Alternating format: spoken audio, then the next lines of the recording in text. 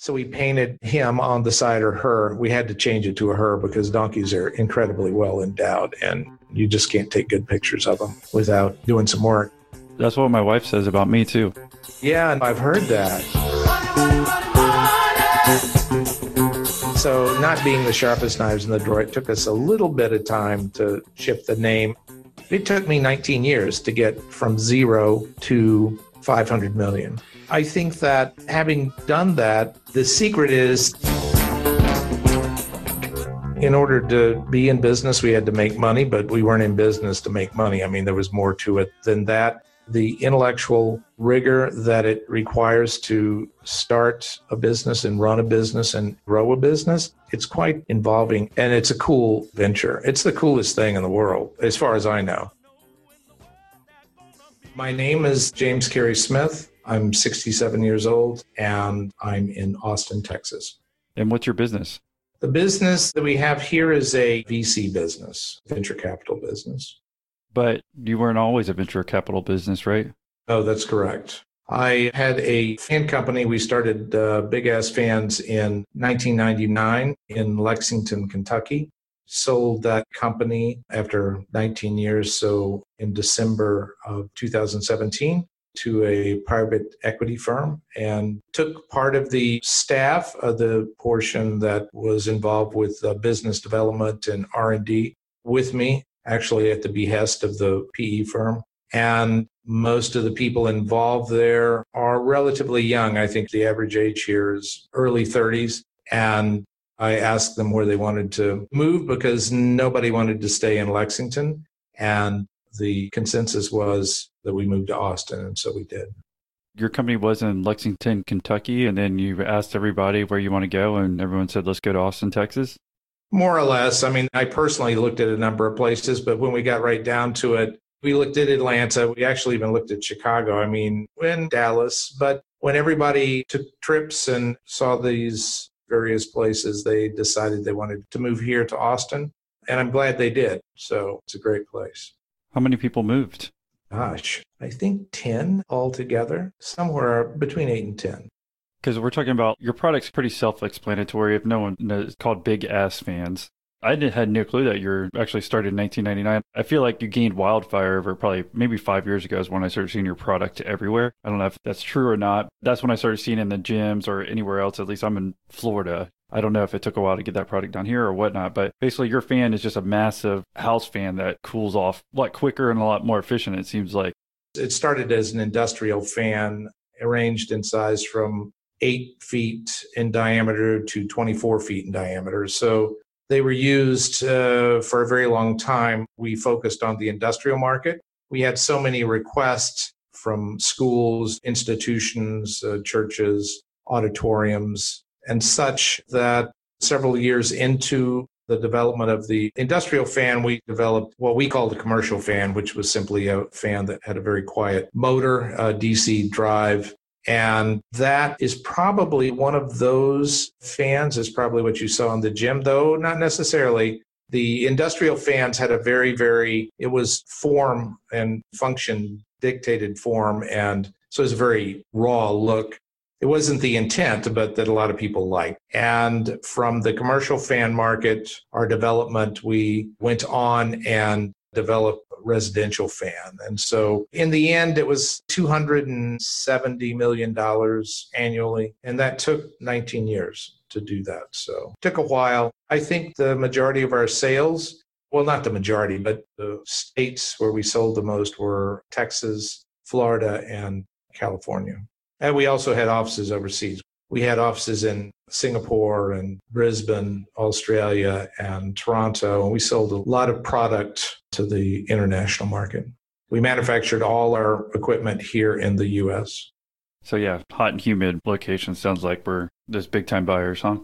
Yes, we did sell a lot of fans, though, in the northern climes because during the winter time, in these large industrial facilities, that have relatively high ceilings, that their heating systems typically produce rises to the ceiling.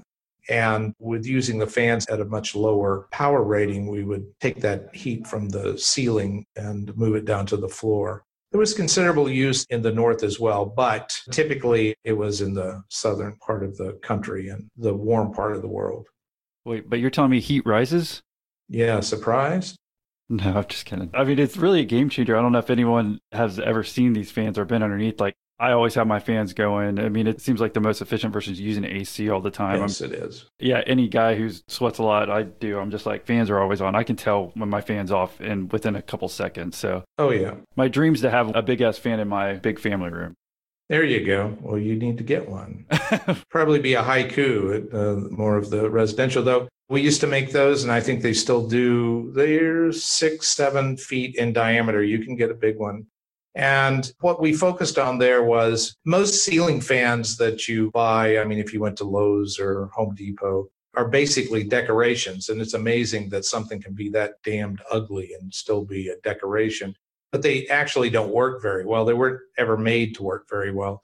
And we had a lot of engineers and a huge R&D facility. And we focused a lot on efficiencies and on airfoil designs, blade designs, and then IoT. So it was very advanced ceiling fan. It cost more than the $150 fan at Home Depot, but it actually works. So it was really a night and day difference. I remember when my gym did get one, I'm like, I've been waiting. I've been thinking they needed one for so bad because they just run that AC the whole time. I'm like, dude, if they just had one of those fans, and one day they got it, and it felt like a mini tornado almost underneath there in a good way because you're hot and sweaty, right? Yeah. Why wouldn't you have that, especially with everyone sweating there?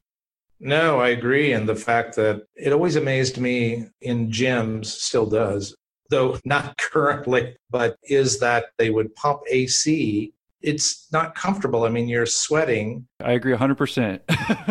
And then with the fans, I mean, it makes you feel better. And it's using the fact that you sweat and the fact that when water evaporates, in order to evaporate, it requires a considerable amount of heat. And it's very, very, very efficient cooling, especially for humans. And I don't know why they don't. I mean, I shouldn't say that. We sold thousands of them into fitness centers and gyms. But it's silly in my mind to think of anything else because otherwise it's uncomfortable. I used to go to a gym. They had AC and the damned condensate because it wasn't very well insulated. The condensate, there was one machine where you could be working on it and you'd feel this drop of cold water every once in a while as the condensate dripped out of the ductwork. It was a much better way to approach comfort in a gym is with a fan, not a high velocity fan. Yeah, it was low velocity. Yeah, for sure. So people understand. It moves a lot of air, but it moves it very slowly. And that, I think, it's perfect. Right. The stadium here where the Jaguars play was Everbank Field, and they finally put some of those in there because it gets so hot in September as well. When they did those, I was like, what took y'all so long? It just makes sense, especially if it's outside too, right? You can't even have the HVAC going out there. But so one of these big fans, I was curious, you said it wasn't like $100 like the ones we can get at Lowe's that don't work and basically are just a lighting fixture. I imagine obviously it ranges in prices, but maybe like one that a gym might put in versus the one you might put in an industrial center. Like how much do those cost? Again, they vary in sizes. There's various models and pricing, but the high-end industrial fan, you could spend close to $10,000. Now, again, you could get it for less than that, but you could certainly, with all the bells and whistles, you could go to $10,000. On a commercial fan, as you might see in a gym, it might be half that. And then on a residential fan, it could be $600 to $800. Yeah, and then all those gyms, again, even if it sounds expensive, they spend way more on HVAC per year. Because I used to underrate that. I'm like, how much money are they spending on AC? Especially like I'm in Florida, so we just care about AC. We don't even worry about heat. Yeah, sure. But it would pay for itself in 1 year. Oh, easily. Everyone would be more comfortable too. And it puts on a show. It does. It's not visually interesting or attractive. So, no, you're exactly right. Right. If you had a sales position open, I'm there for you. Obviously, you would be a number one choice.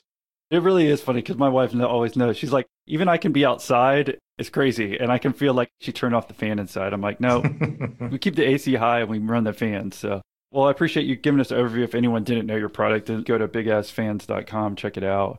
I don't know if we should start in the very beginning, how you made it, or again, it's just very interesting that the venture capital company came and purchased y'all. And then you're saying you basically became part of the venture capital business. No. Private equity firm purchased us. Sorry, private equity. And we started a VC firm. Private equity obviously is much more interested in a larger, more developed companies. I'm interested in things that are new and different, and I'm interested in individual entrepreneurs. It was a natural segue to go from the fan company to form a VC firm. And now I will say that when we started, we didn't know what we were doing. And we looked at a number of different things, and we looked at starting other companies. And then we looked at private equity, but that's just boring as hell. I mean, I can't even imagine. It's more of a financial, cutting cost. It's just nothing worth talking about or pursuing. And VC, though, I meet, and all of us do, because we meet a lot of people, a lot of different people. We look at a lot of different companies. And it fascinates me that there's so many bright individuals out there trying to start a company. And because we're not a typical venture capital firm, because the people that we work together, we have one or two financial people. And typically, a VC firm is made up of bankers, finance guys and gals. But our firm is engineers and marketing people and people that opened offices, that ran divisions within the fan company. They're operators, they're not finance people. And I think that when you're looking at VC, an individual is looking at growing a company and imagines or thinks or determines that they need capital. You can certainly go out and get just capital from bankers, but bankers are next to lawyers. They know the least amount about business than anybody. And we realized this right off the bat, was that you can give somebody money, but if they've never started a business or run a business, they're sort of at a loss. And so we help them. I mean, we try to make it more of a program where we're providing probably more help than, from that perspective, it may actually appear to be more of a private equity thing, simply because we have a department that is constantly looking for individuals to help us on a short term or longer term for our partner to actually get into the business and help them run it. And keeping in mind that we don't own a majority share, we own a small piece of their company, which our philosophy is that we would prefer that the entrepreneur keep the majority of their company, that we want to help them grow, versus the typical, or what amounts to be typically, is the VC, which is own as much as you can and then go out finding somebody else. But of course, they can't really help because they've never done anything except banking. Yeah, so what have you thought of our group call so far? I like the group call so far. I like how insightful it is, and it's kind of an extension of your interviews. That's how it feels. And I think that if anybody has a real project they're working on, they can benefit a lot from it. One thing that made me want to join was when you shared the first group call. And I heard that episode, I'm like, this is a nice little community. It's friendly, it's genuine. And so that was helpful. Small businesses have unique needs, and despite the current uncertainty, one thing that remains unchanged is the importance of having the right people on your team. When your business is ready to make that next hire, LinkedIn Jobs can help you by matching your role with qualified candidates so that they can help you find the right person quickly. One of the features that I most like about LinkedIn Jobs that can help you find the right candidate is being able to target a candidate by the geographic area. And, well, LinkedIn Jobs is an active community of professionals with more than 690 million members worldwide. LinkedIn Jobs screens candidates with the hard and soft skills you're looking for, and puts your job post in front of qualified members every day so that it's seen by people looking for jobs just like yours. That's how LinkedIn Jobs can help you hire the right person faster. When your business is ready to make that next hire, find the right person with LinkedIn Jobs. You can pay what you want and get the first $50 off.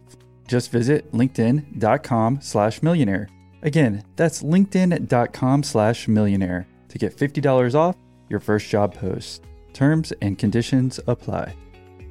I guess to make it clear, so when you sold your Big Ass Fans in 2017, you sold that to a private equity company. And how much did you sell it for? $500 million. So if you took the money that you made from that and then you started your own venture capital company, you're saying? Right. Okay. And it's not a fund because it's all our money. So Then once you started that venture capital company, you took everything from Lexington, Kentucky, where your company was based, and then you moved with 10 people to Austin, Texas, and did the venture capital company? Yes. Well, how many people were left at Big Ass Fans when you sold that? Oh, gosh. I think it was probably the high point. We had about 1,200 people. I think at that time we might have had close to 1,000 people. I think that since the private equity firm bought it, it's probably half that, because that's the way they look at life. Is you don't do something new and different. You just try to manipulate what you've got. And normally a lot of that is cutting staff, which we tried to help them avoid that. And we did, I think, for the first year. If you can't grow a business, if you can't grow the top line, you've got to focus on the bottom line. I mean, you've got to focus on cost. And I think that's typical PE. PE meaning private equity, right? Yes, correct. I'm a smart guy. I know heat rises and PE is private equity. I know. All of the things you've learned within the last 30 minutes. Amazing. So if it's all right with you, how about we reel it back? And actually, one more question before we do. Mm-hmm. Did you ever think you'd get to be this big, like when you sold Big Ass Fans? No. I always told people in order to be in business, we had to make money, but we weren't in business to make money. I mean, there was more to it than that. And I think that that's something occasionally people forget, is that actually the intellectual rigor that it requires to start a business and run a business and grow a business, it's quite involving, and it's a cool venture. It's the coolest thing in the world, as far as I know. Well, pun intended. No, none intended. Oh, because that fan keeps you cool, right? That wasn't a good one? Yeah, no, you're there. You got there before I did, but it's a cool thing to do. Cool. Well, if it's all right with you, let's reel it back to how Big Ass Fans started. Well, it started in late 98, and I had been involved in a company where, again, it was our own company, and we had perfected a process to cool large buildings, but we used the evaporation of water in order to do that, which was difficult to understand, difficult to sell, and I was never able to get it. We got it over $1 million, but not by much, and it was something that if I would have been any smarter, I would have pitched it for something, anything else. But in doing that, it occurred to me that there was an easier way to affect temperature change, or comfort, I should say, within large spaces. And I came across some guys that were doing just that. And they had built a fan to cool cows. And it was a very large fan. And as soon as I saw it, they advertised like 2 or 3 times. And I read a lot of trade pubs and wrote for a lot of trade pubs. I mean, that's an inexpensive way to do your marketing, or it used to be. Today, you'd have to do it online, and it makes it a little bit more difficult. But I said, holy cow, that is so cool. Holy cow, get it? See, I got there before you did on that one. I knew it was coming, though. So we made a deal, and it was a small machine shop. And they manufactured for us, and then I sold them and marketed them. And I had the rights to do that globally. It started off a little slow, but then it picked up. And we had written into the contract that at a certain point, because they imagined that, just showing you what we were and what they were thinking about, and myself as well, that when we got to 2,000 units, my company could buy the rights, basically buy the IP, and we could manufacture the fans and be a separate entity. And so we did that after 2 years, and we changed the name from HVLS fans, high volume, low speed fans, to Big Ass Fans. And then it started to take off. Can I pause you there if that's all right? Sure. So marketing wise, it seems like Big Ass Fans is just a better name than HVLAC. Is that what it was? Well, that's close. But see, there's the problem. I have to be careful when I say that, because I'll confuse the letters. It's HVLS. High volume, because we're moving a lot of air, but we moved it at a very low speed with a small motor. I mean, that's the gist of the whole thing. Is it's sort of like a glider with a small engine on it, if you can imagine. You move a lot of air, but it moves very slowly. So did you come up with the name change?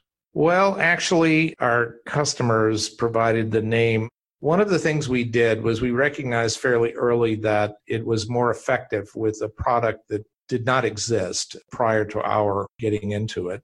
We couldn't use third parties to help us sell. I mean, we couldn't use agents or distributors or reps. They just didn't get it, and it was ineffective. And so we sold everything directly to our customers. It was funny because people would call us on the phone, and because there was so few of us that we were all answering the phones in the beginning, and we would say, HVLS Fan Company, can I help you? And there'd be a pause, and they'd say, are you those guys that make those big ass fans? So not being the sharpest knives in the drawer, it took us a little bit of time to ship the name, but it was hilarious when we did. As I said, we were in Lexington, Kentucky, and as you probably imagine, it's not the most progressive place in the world. And we had a building about this time, a little bit after, and we painted a big ass on the building. And because we had an ass, we had a specific little donkey. So we painted him on the side, or her. We had to change it to a her because donkeys are incredibly well endowed, and you just can't take good pictures of them without doing some work. That's what my wife says about me too. Yeah, no, I've heard that. So it was on the side of the building. It is huge. The sign was, maybe 20 by 25. And it was on a major thoroughfare in town, and it created a ruckus. It was funny.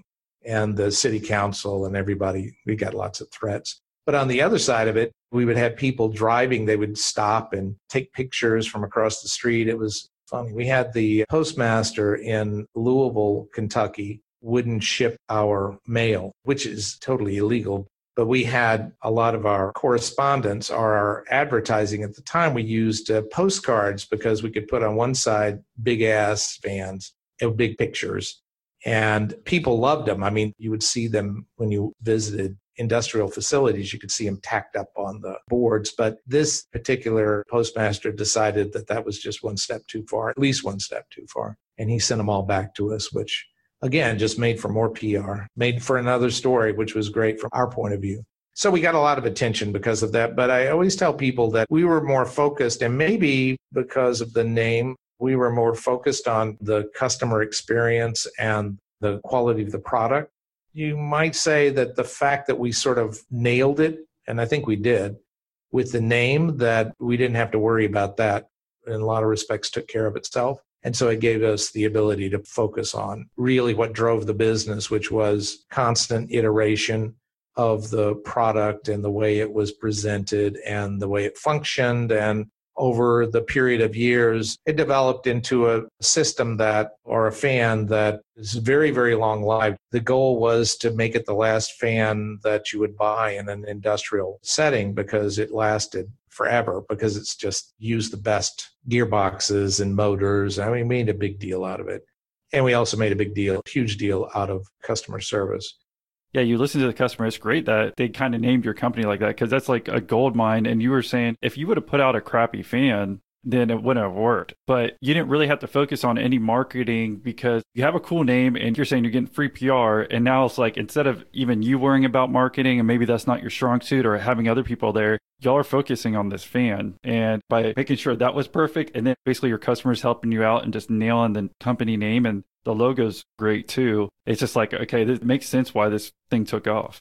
Yeah. You can have a great vehicle, but you have to make sure everybody knows about it. And then what's more important, I think, than that is to build the brand, which is closely associated, but it's associated not simply with the name, it's associated with the fact that it's a superior product. When we started, we were the only people in the market, so we had 100% of the market, and both in the States and overseas. And our fans were the most expensive, and they still are. And the reason is because of the way we did the business, but you have to tell people that.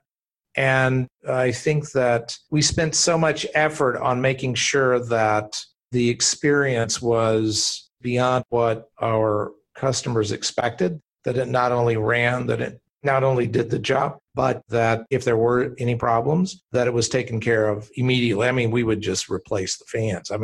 Everybody had license to lose money on an individual sale, which meaning that if you paid $5,000 and for whatever reason you had a problem, as a salesperson with the company, which again is all direct, they had the ability to say, no, don't worry about it. Let us take care of this for you. And sometimes to the extent that we actually reinstall the fan for them, because if they paid somebody to install a fan, they're going to pay somebody to fix it. So anyway, to make sure that the customer was satisfied. And I think that paid off in the long run because as we sold the business, we had, even though there were hundreds of competitors after 19 years, we still had somewhere between 80 and 85% market share. That's how you build a company. And that's brand.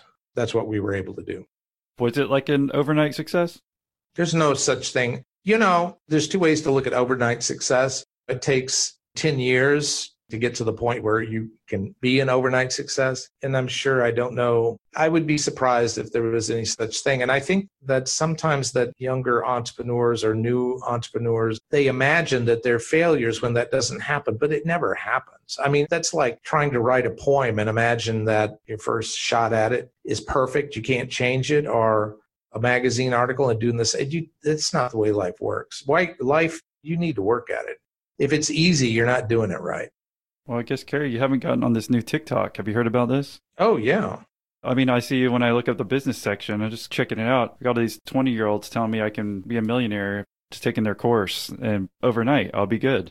Well, and you've taken every single one of them, right? Luckily, I'm smart enough not to, but unfortunately, I think too many are. And even the people selling those courses, like, I don't know how they live with themselves doing that. Obviously, guys, it's funny, like some of these people are selling their funnels, their quote unquote, like sales funnels to people within their sales funnel. Oh, yeah. I think that's part of the issue with any of the younger entrepreneurs, which I emphasize again over and over, that it's not really an overnight success. I mean, we even went over, you started in 99 and sold in 2017. No, you don't. I think that when you do this, it's like anything. I mean, it's like going to college. It's like anything. It takes time. And if you do it right and you pay attention and you're continually worried about feedback, or you're continually considering feedback, and you have to get feedback. I mean, your customers will tell you what they think. What bothers me sometimes with entrepreneurs that we see is they're focusing on Amazon, which is the Death Star, the way I look at things, but or they're focusing on Facebook, or they're focusing on something where they get these positive reviews. And I tell them, who cares? I mean, where are the negative reviews? If I tell you you're the greatest thing ever, how does that help you? It doesn't help you at all. One of the things that we did was we called every single customer, and we asked them for their review of the product. And we weren't interested in pats on the hiney. That doesn't help. We wanted to know, what was it about the experience that you did not like? Because then we could do something. Then we could make something happen. But you have to focus on the negative in that scenario. And again, most of the comments are positive, but gosh, I mean, you can always be better. You should always focus on being better. And I think that a lot of the kids are more focused on, you know, I've got so many 100 5-star reviews, and it's like, big deal. You sold 2,000 products or 10,000 products, and what the hell is that about? So anyway, you have to be more focused, I think, or a lot of these people have to be more focused on feedback and on improvement. There's nothing wrong. The only way you learn is by doing something wrong. I give people advice all the time, and I think about it. If I'm right, good for them. I mean, that's great. It doesn't do anything for me. If I'm wrong and they do what they think they ought to be doing and not what I think they should be doing, and they succeed, I learned something. I mean, that's something that's interesting to me. You don't need positive feedback after a while. You just don't. You need problems to solve. That's what makes life interesting. Do you have an example of that? Where I've been wrong? I mean, I've been wrong a lot, but I can tell you not so much in what we're doing right now, because the cycle, I mean, you have to invest in a company and they grow and it takes time. And so really we've only been doing this for a couple of years. So I haven't seen that. But within the fan company, yeah, lots of times. I mean, I was completely focused on the top line. And so there's good things and bad things about that, but it drove me to invest the time and money in developing products that were secondary. And so we made these huge fans. So everybody knew we made huge fans, and they were the best, and they solved problems. But we thought, well, we make a great big fan. What if we make a small fan? So it's not that it takes any less time or any less effort or money to create a small fan that is distinctive and so forth. And yes, it added revenue, but not enough for that. I mean, we shouldn't have done it. We invested too much time in diversity of product, and that was a mistake. I invested a lot in IoT because we worked with... What's IoT? Internet of Things. And what they would refer to now as AI, but it's not AI, and that drives me crazy. But because I imagine that with the fans, just like you were saying earlier about using the fans instead of air conditioning or using fans in conjunction with air conditioning. And so the residential fan had more computing power in it than the first computer I ever purchased. And it was able to look at the temperatures and to connect to the AC units and to basically start you off. In your case, let's imagine you're sitting there and starting off with the fan. And as it gets warmer and warmer, the fan increases velocity until it gets to a point that you've decided, I'm not cool enough. And then your air conditioner turns on, but very low. And so basically you're using a hybrid fan air conditioning system. And I just thought that was the culmination of my adventure in business and fans, but it wasn't. And we spent a lot of time and a lot of money perfecting that. And the market just had absolutely no interest in it. I had 100 engineers working on that, and it was just a complete waste, total waste. Yeah, because it seems like you might be going from more of like mechanical efficiencies with your big ass fans, right? Versus maybe more of tech centric with your incorporating AC and whatnot. So I could see how, even though someone from the outside might, it's just a fan, right? But when you thinking it from that perspective, like connecting HVAC in house and how much more difficult houses are versus installing in a warehouse and whatnot. Oh, yeah. I could imagine. In my estimation, it was a big mistake. And I think that that's something that I try to relay to people that I see today, because you can think a lot of things, and engineers are crazy cool people and they can do any damn thing that you ask them to do, but it doesn't mean you should be asking them to do things like that. So you have to think about that. So what other lessons do you usually give entrepreneurs that maybe we could learn from with like a story of yours? Well, I think the main lesson, maybe a big lesson, and this sounds like it runs counter to what we do currently, but I don't think it does. I started my business and sold it. I owned the whole thing. I owned 100% of it. And we never took money. We never went outside. That's the way we did it. The one thing that I tell people, because again, we're in the business of investing money, of giving other people money to use to help them in their business. Bootstrapping, I think you learn an awful lot. Unfortunately, it's like everything else, you learn a lot of things more than once. And the advantage of having money at the right time, and you can get money at the wrong time. If somebody had given us, when we started the business in 1999, if somebody said, holy cow, Carey, I think this is a great idea. Here's $1 million and I want 40% of your business, or whatever the hell it is. And I have no idea what I would have done with that. I would have wasted it, I can tell you that. Just because you don't know. Yeah, you would have made another house fan. No kidding. Who knows what I would have done? And so when you're bootstrapping, you have to be very, very careful. You watch everything. But it took me 19 years to get from 0 to 500 million. I think that having done that, what I tell people is the only thing I can provide, or we can provide as a company, is we can shorten that time frame. And when you get right down to it, I think more important than money is if I was able to do what I did, not in 19 years, but if it took me 10 years or if it took me 8 years, that's incredible. It'd be freaking incredible. And so when we look and talk about things with the partners, that's what we talk about, because that's what we can do. There's certain times and places where you need money. There's times and places you don't need money, and you shouldn't take any.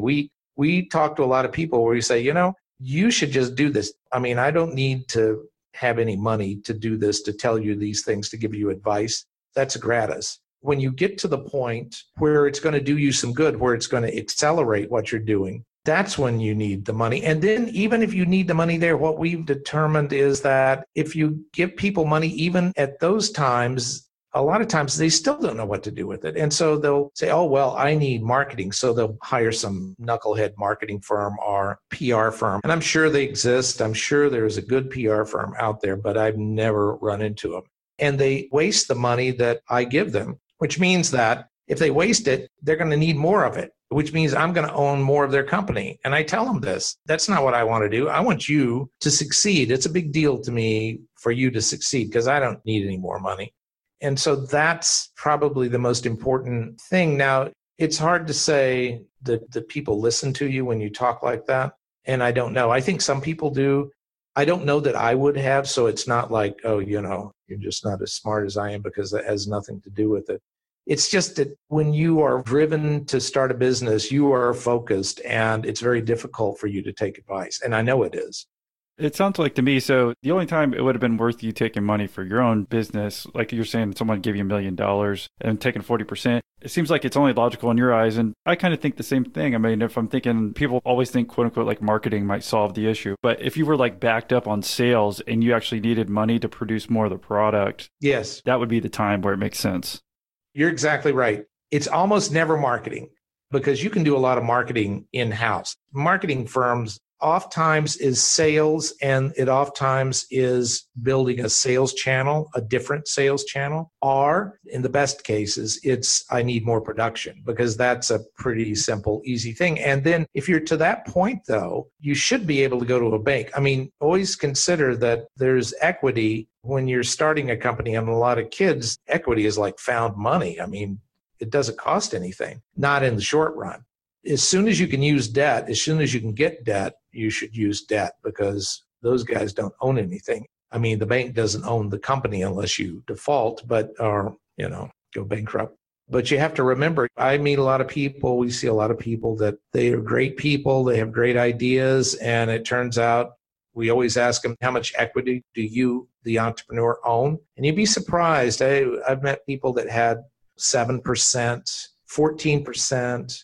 It's horrible. And so you're working for somebody, it's terrible. You didn't start this. And these people are bright people. I mean, they're go-getters and they're aggressive, but they've given away their business. And if somebody owns, you work for them. I mean, that's life. And we've had some of these people come to us and say, yes, this is great. This is what I want to do. I need money to build out this market or do something else. But they only own 35% of the company. Well, I really shouldn't be talking to you. I should be talking to the people that own the 65%, because you really have very little to do with this. You're, in essence, an employee with benefits. That's it. And I think that's one of the things that people in the beginning, when they're kids, they make that mistake. It's a mistake because everybody else is doing it, because you get a $10 million in funding and you call mom and tell her how great life is. She'll never believe me. Well, yeah, I think we see that Shark Tank. If someone comes in, they say they own 10% of the company, they're almost like, just stop talking. Yeah, they're exactly right. What's been the hardest personal challenge for you while building this business? Because it seems we basically talked about the business aspect this whole time, but how about personally and family life? When I've started businesses before this. And the first business, I came home from work one day and I told her, I just can't do this anymore. I can't work for these people. I just can't do it. I want to go into business. This is what we want to do. And she said, well, fine, we can sell the house. And she's very, very engaged in that. So it was very easy from that perspective. So I can't say that I had any problems like that. I mean, I think that when you're building a business, the biggest concern is finding the right people. And that's always a problem. That's the biggest problem, to the extent that we have people now here at Unorthodox Ventures that's their focus, is finding people, not necessarily to work for us, but to work for and with our partners. It's very hard, because if you've never done it before, you just make mistakes. It's just ridiculous. And once you get invested in a specific person, it's hard to disengage. That's the hardest part of the business. That is always the hard part of the business. So what's the secret to finding those people?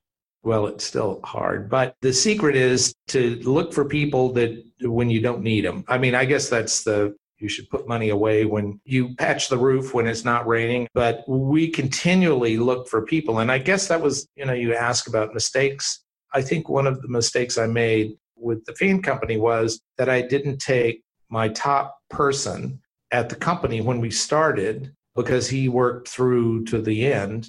And rather than putting him into sales, which was an immediate benefit, is to put this person into recruiting, because it was doubly difficult because we were in Lexington, Kentucky. It's not as hard, I can tell you, in Austin, because there are people that want to move to Austin. Trust me, nobody really wanted to ever move to Lexington. Well, it was hard. I mean, it makes a difference. That's the reason I made sure I said Lexington, Kentucky, so people knew. It's like I live in the Southeast and watch college football and know where it is. But once you say Kentucky, people are like, where is that? What country? Yeah, right. Yes, and we did wear shoes. You got internet? Right, just barely. I think that's hard.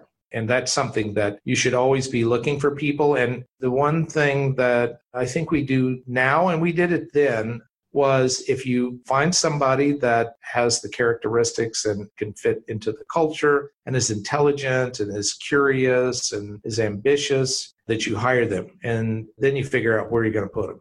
Because doing it the other way just makes life hard. And I realize that people hear that and they go, well, wait a minute, I don't have all the money in the world. I've got to be more focused. But I really do think that that's where you should spend some money. You really, really should. It makes a big difference. So yeah, I appreciate you scheduling a call and becoming a Patreon member. I'm glad I did.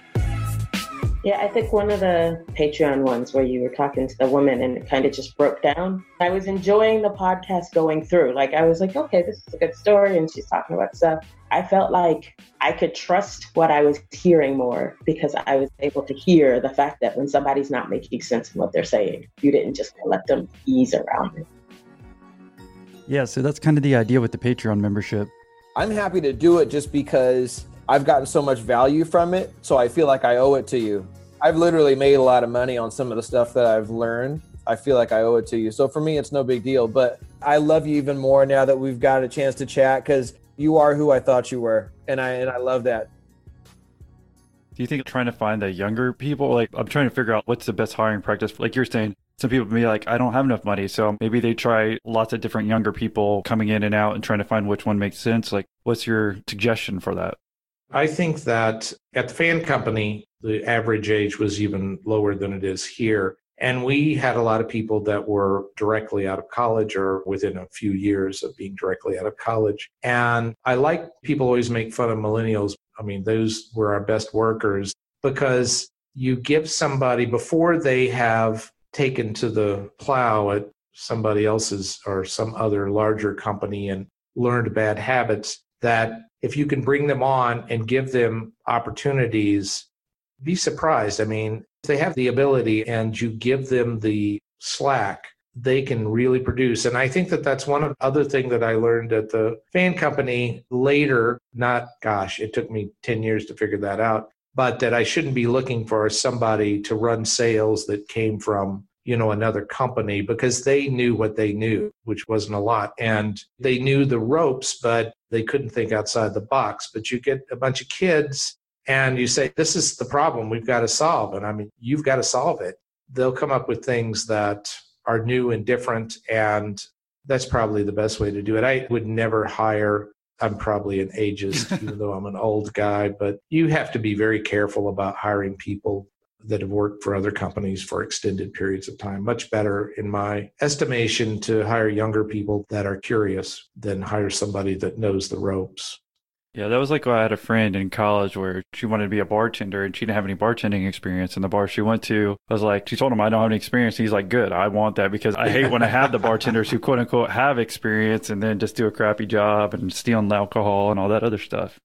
Yeah. They learned the wrong ropes. That's not a good place to be. But I think it saves time. And again, it doesn't mean that everybody you hire is going to be a winner, but you build a bond with people like that because you gave them the opportunity to use their heads, to use their abilities. And I think that that's probably much more rare than it should be in companies. And so, yeah, I'd rather have somebody that had never done it before. It does save time, even though initially you might think you're like, I'm going to hire someone who doesn't know this stuff, where you might have hired someone from a sales company somewhere else, but it's not really worth it in the long run. That's how we should always be looking at these things. Save way more time. No, you're exactly right. I mean, they can mess things up that you'll be years fixing. I'm serious. Just horrible, horrible things. What experience did you have in that? It sounds like you had at least one experience of that. One of the things we did, and I think it was a good idea when we started, is we decided that our customers, they had a very difficult time with lighting. And there's some big lighting companies, but they sell through distributors and sell through dealers and sell through contractors and some long chain. And they would have preferred that we provided lights, that we did that for them. And so we said, fine, okay, we'll make the best light in the world. And so we spent a year and a half developing LEDs that were the lighting fixtures and everything associated. Yeah, that would actually go on the fan? No. These were completely separate. Okay, I'm making sure. All right. Yeah. And so I didn't know anything about lighting. And so I thought, well, I need to hire some people that know for the sales side of it, because I had a lot of people that could sell fans, but they didn't know anything about lighting. And so I hired a bunch of people, or a number of people over a period of time, at higher level people that from the lighting industry. And I want to tell you, that was the biggest, I hate to say the biggest mistake I made, because I probably already said that was the biggest mistake I made. I made a lot of mistakes, but I swear to gosh, that was just a nightmare. I mean, those people had worked in the lighting industry for 15 years, and they knew all the wrong stuff. They did things the wrong way. We had one of them, just terrible people, couldn't sell. They knew all the ways to avoid actually doing any work, and it was a big, big problem. And the best salesmen we had for that, honestly, were, this sounds terrible, but for kids over their summer vacations and actually going out and selling lights, which was not the way we did a lot of things, but we tried everything. We tried every single way to sell things. And so we went from 0 in the lights to 30 million very, very quickly. But again, it was hampered because of the people that we had working for us, the managers in the lighting division, sales managers, not the engineers, that just messed they were pathetic. And it could have been a much, much better product line and a much larger division, but they were focused continually always on the perks because they were accustomed to the perks. I mean, that's where they came from. And they talked a good game, but they were totally uninterested in our company. So you have to be careful with that. I was a salesman, but you have to be careful with them. So would you say this was a light bulb moment for you? Yes, it was an LED moment for me.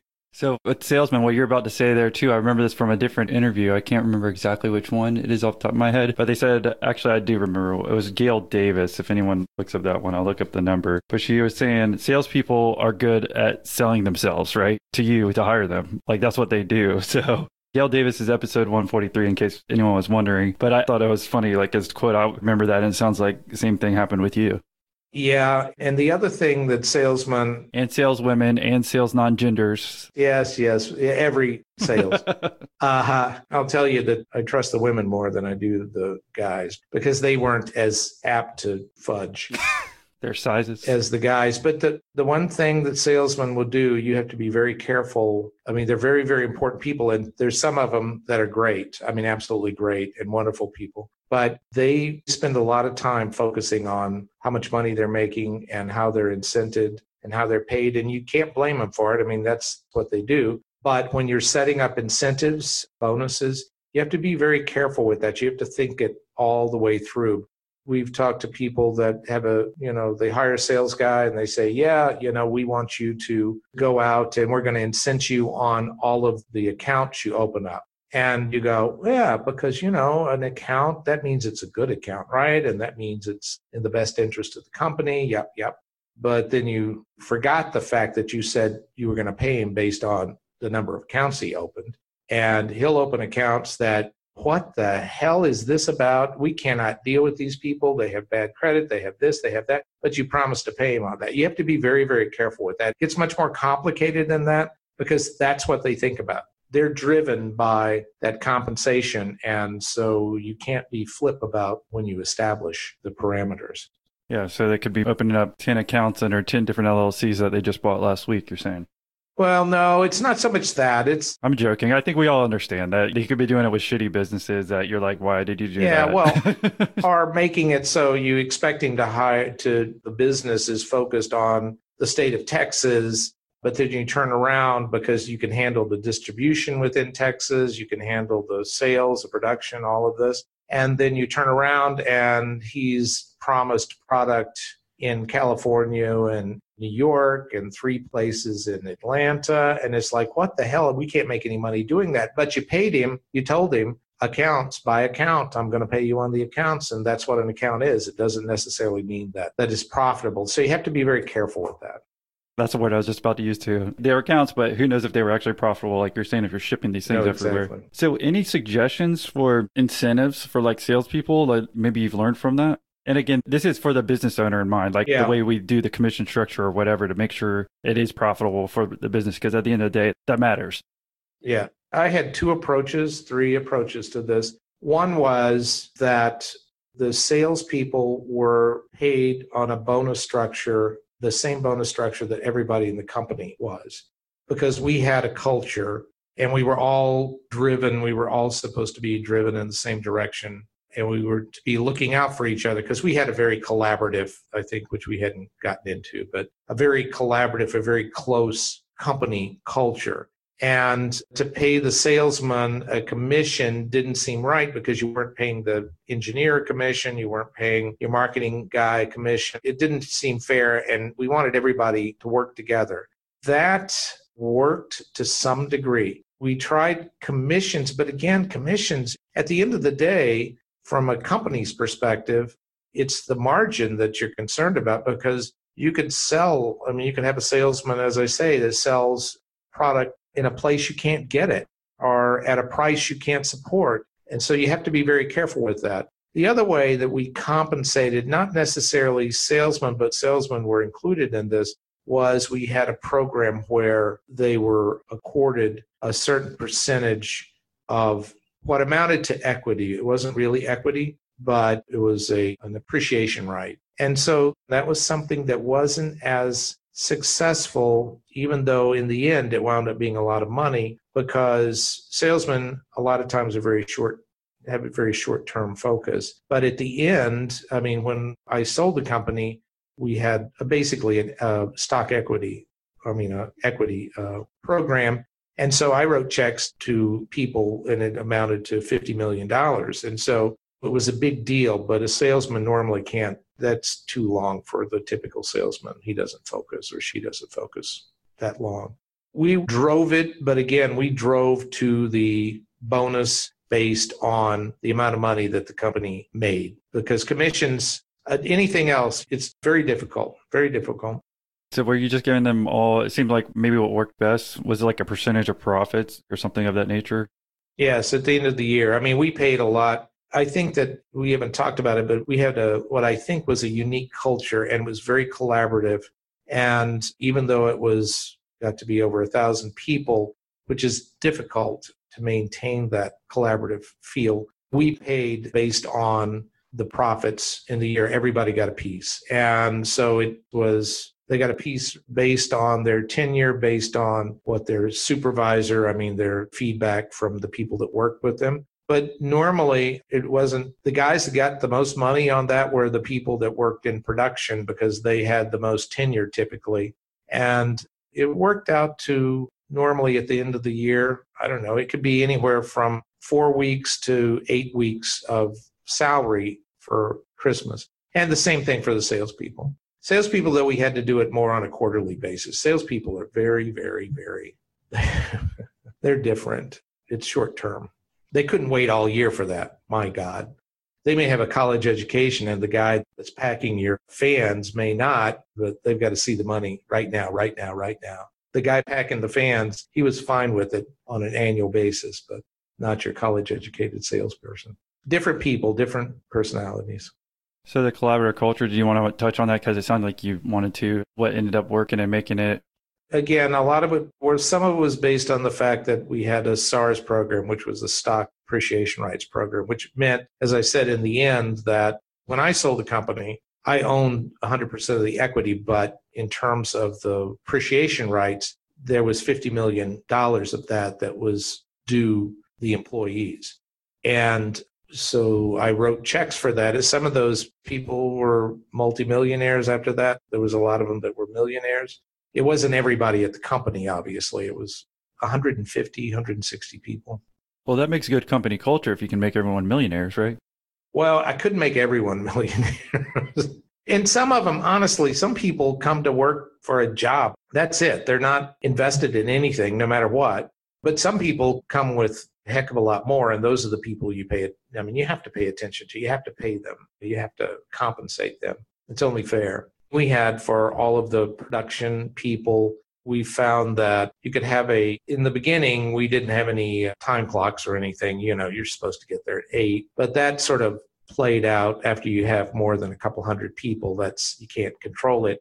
And then we decided that we still had a problem because some people would clock in at 8, some people clock in at 7:45, some people clock in at 8:30. And so we said, okay, fine. What we're going to do is if you come in to work every day, if you're not sick, if you come into work every day on time, that you get a bonus at the end of the month, and we have a lunch and we do these things. And so it amounted to, I don't know, over the period of, if you came to work on time every day, over on an annual basis, you could add something like $2,400 to your pay. So a couple of $100 a month. So I guess $50 a week.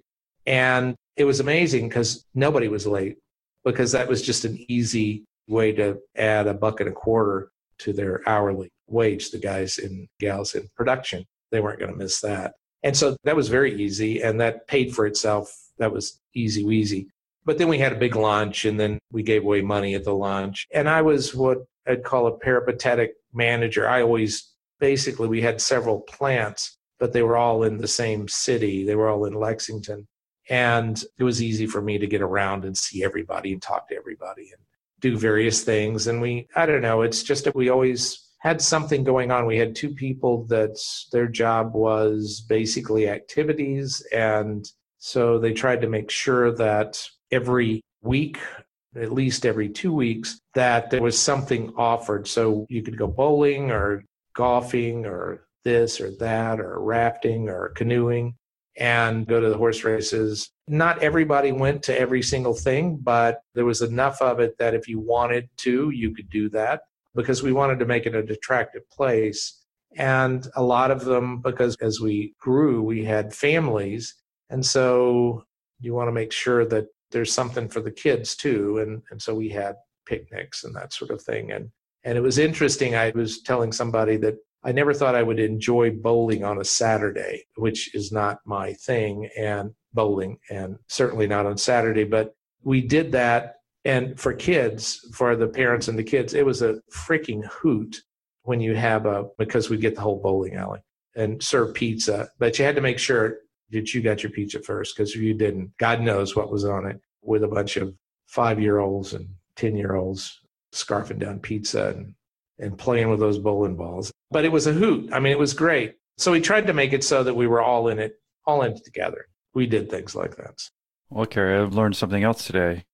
Yeah, right. Well, other than that, don't eat pizza after a 5-year-old if they've been bowling. No, we're getting way deeper than this, my friend. You've used a word I've literally never heard in my life. Peripatetic. Peripatetic. Yeah, it just means walkabout. I go to this website. It's called google.com, and I looked it up. It's traveling from place to place, in particular working or based in various places for relatively short periods. So easier to say, you just kind of jump around is what you would do. It was a good way to get a feel for what was going on, and also to talk to everybody. And it was interesting to me. I found I would talk to people and say, tell me what's going on. Not what's going on, I don't really care, but tell me what your biggest problem is at work. Would they say you? Yeah. But they'd say, well, it's taken me forever to get this foil from one end of the line to the other, and yep. But it was just part of their job. And so you go, okay, fine, let me figure that out. And so it was a way to find a problem to make it easier on the people that were employed doing a particular job. And it also, I think, made people recognize, he really cares about what I do and how I do it, trying to make it better. And that's what we should all do. I don't know. It's just a culture. Well, can I stop on that? Because I think it's a good point. And so I try to say the same thing too. And any business owner who's listening right now, if you just ask them one time, they're going to say nothing, right? And then you ask them 2 or 3 times, they're probably still not going to say anything. You got to keep asking. It's kind of like the reviews thing. It's basically the same principle. It's like you have to keep asking to figure it out, because if you don't, they're just not going to say anything. Like, no one wants to say anything, generally speaking. They don't want to say anything negative. But you're like, hey, I really want to make it better. And then the more you keep pressing, it's not you being annoying. You're trying to make your business better, right? And you're trying to make their life better. And then eventually they'll bring up things that they would have never brought up by you digging in deeper. Yep.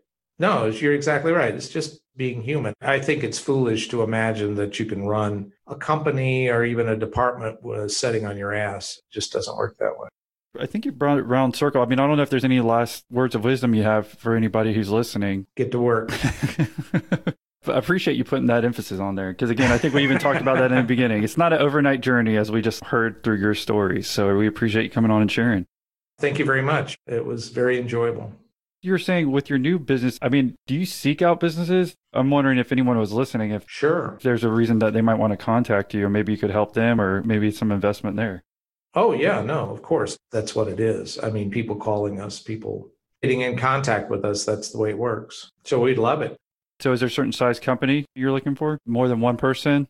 Well, no, not necessarily. I think that our preference would be a company that is post-revenue. I mean, there's lots of people with ideas, but you can't really do anything with an idea. I mean, an idea, it might be the best idea in the world, but you really have to put it to work. And so it doesn't matter how many people are there. It doesn't even matter what your revenue is. When you have revenue, all that says is the market's taken a look at it and they like it. I mean, there is some level of acceptance. And additionally, the people, if you're an entrepreneur and you have created or have gained some revenue, there's a lot that goes on. I mean, there's a lot of different hats that these business people that start businesses have to wear. And it's nice if they've worn a number of them because they're a little bit more cognizant of what they need and how they're going to put money to work. And so that's good. But I will say that very few people come to us with an idea, but we can't really do much with that. What we're not especially interested in are people that have larger companies. I mean, we can write larger checks for larger companies and we can help them. But the larger the company gets, it really does move into a different aspect. And a lot of times in those situations, they really do. They may want some advice or can use some advice, but they've gotten to the point where if we're talking to them, they were looking for money. That's not as interesting to us, though we do entertain it. And your company's called Unorthodox Ventures? Correct. And yeah, what's the best way for someone to reach out either about their business or also say thank you for doing the interview? Drop us a line. Go to the website and drop a line. I'm just Carey at unorthodoxventures.com, CAREY at unorthodoxventures.com. Thank you for sharing your story. Thank you, Guy. I appreciate it. You take it easy.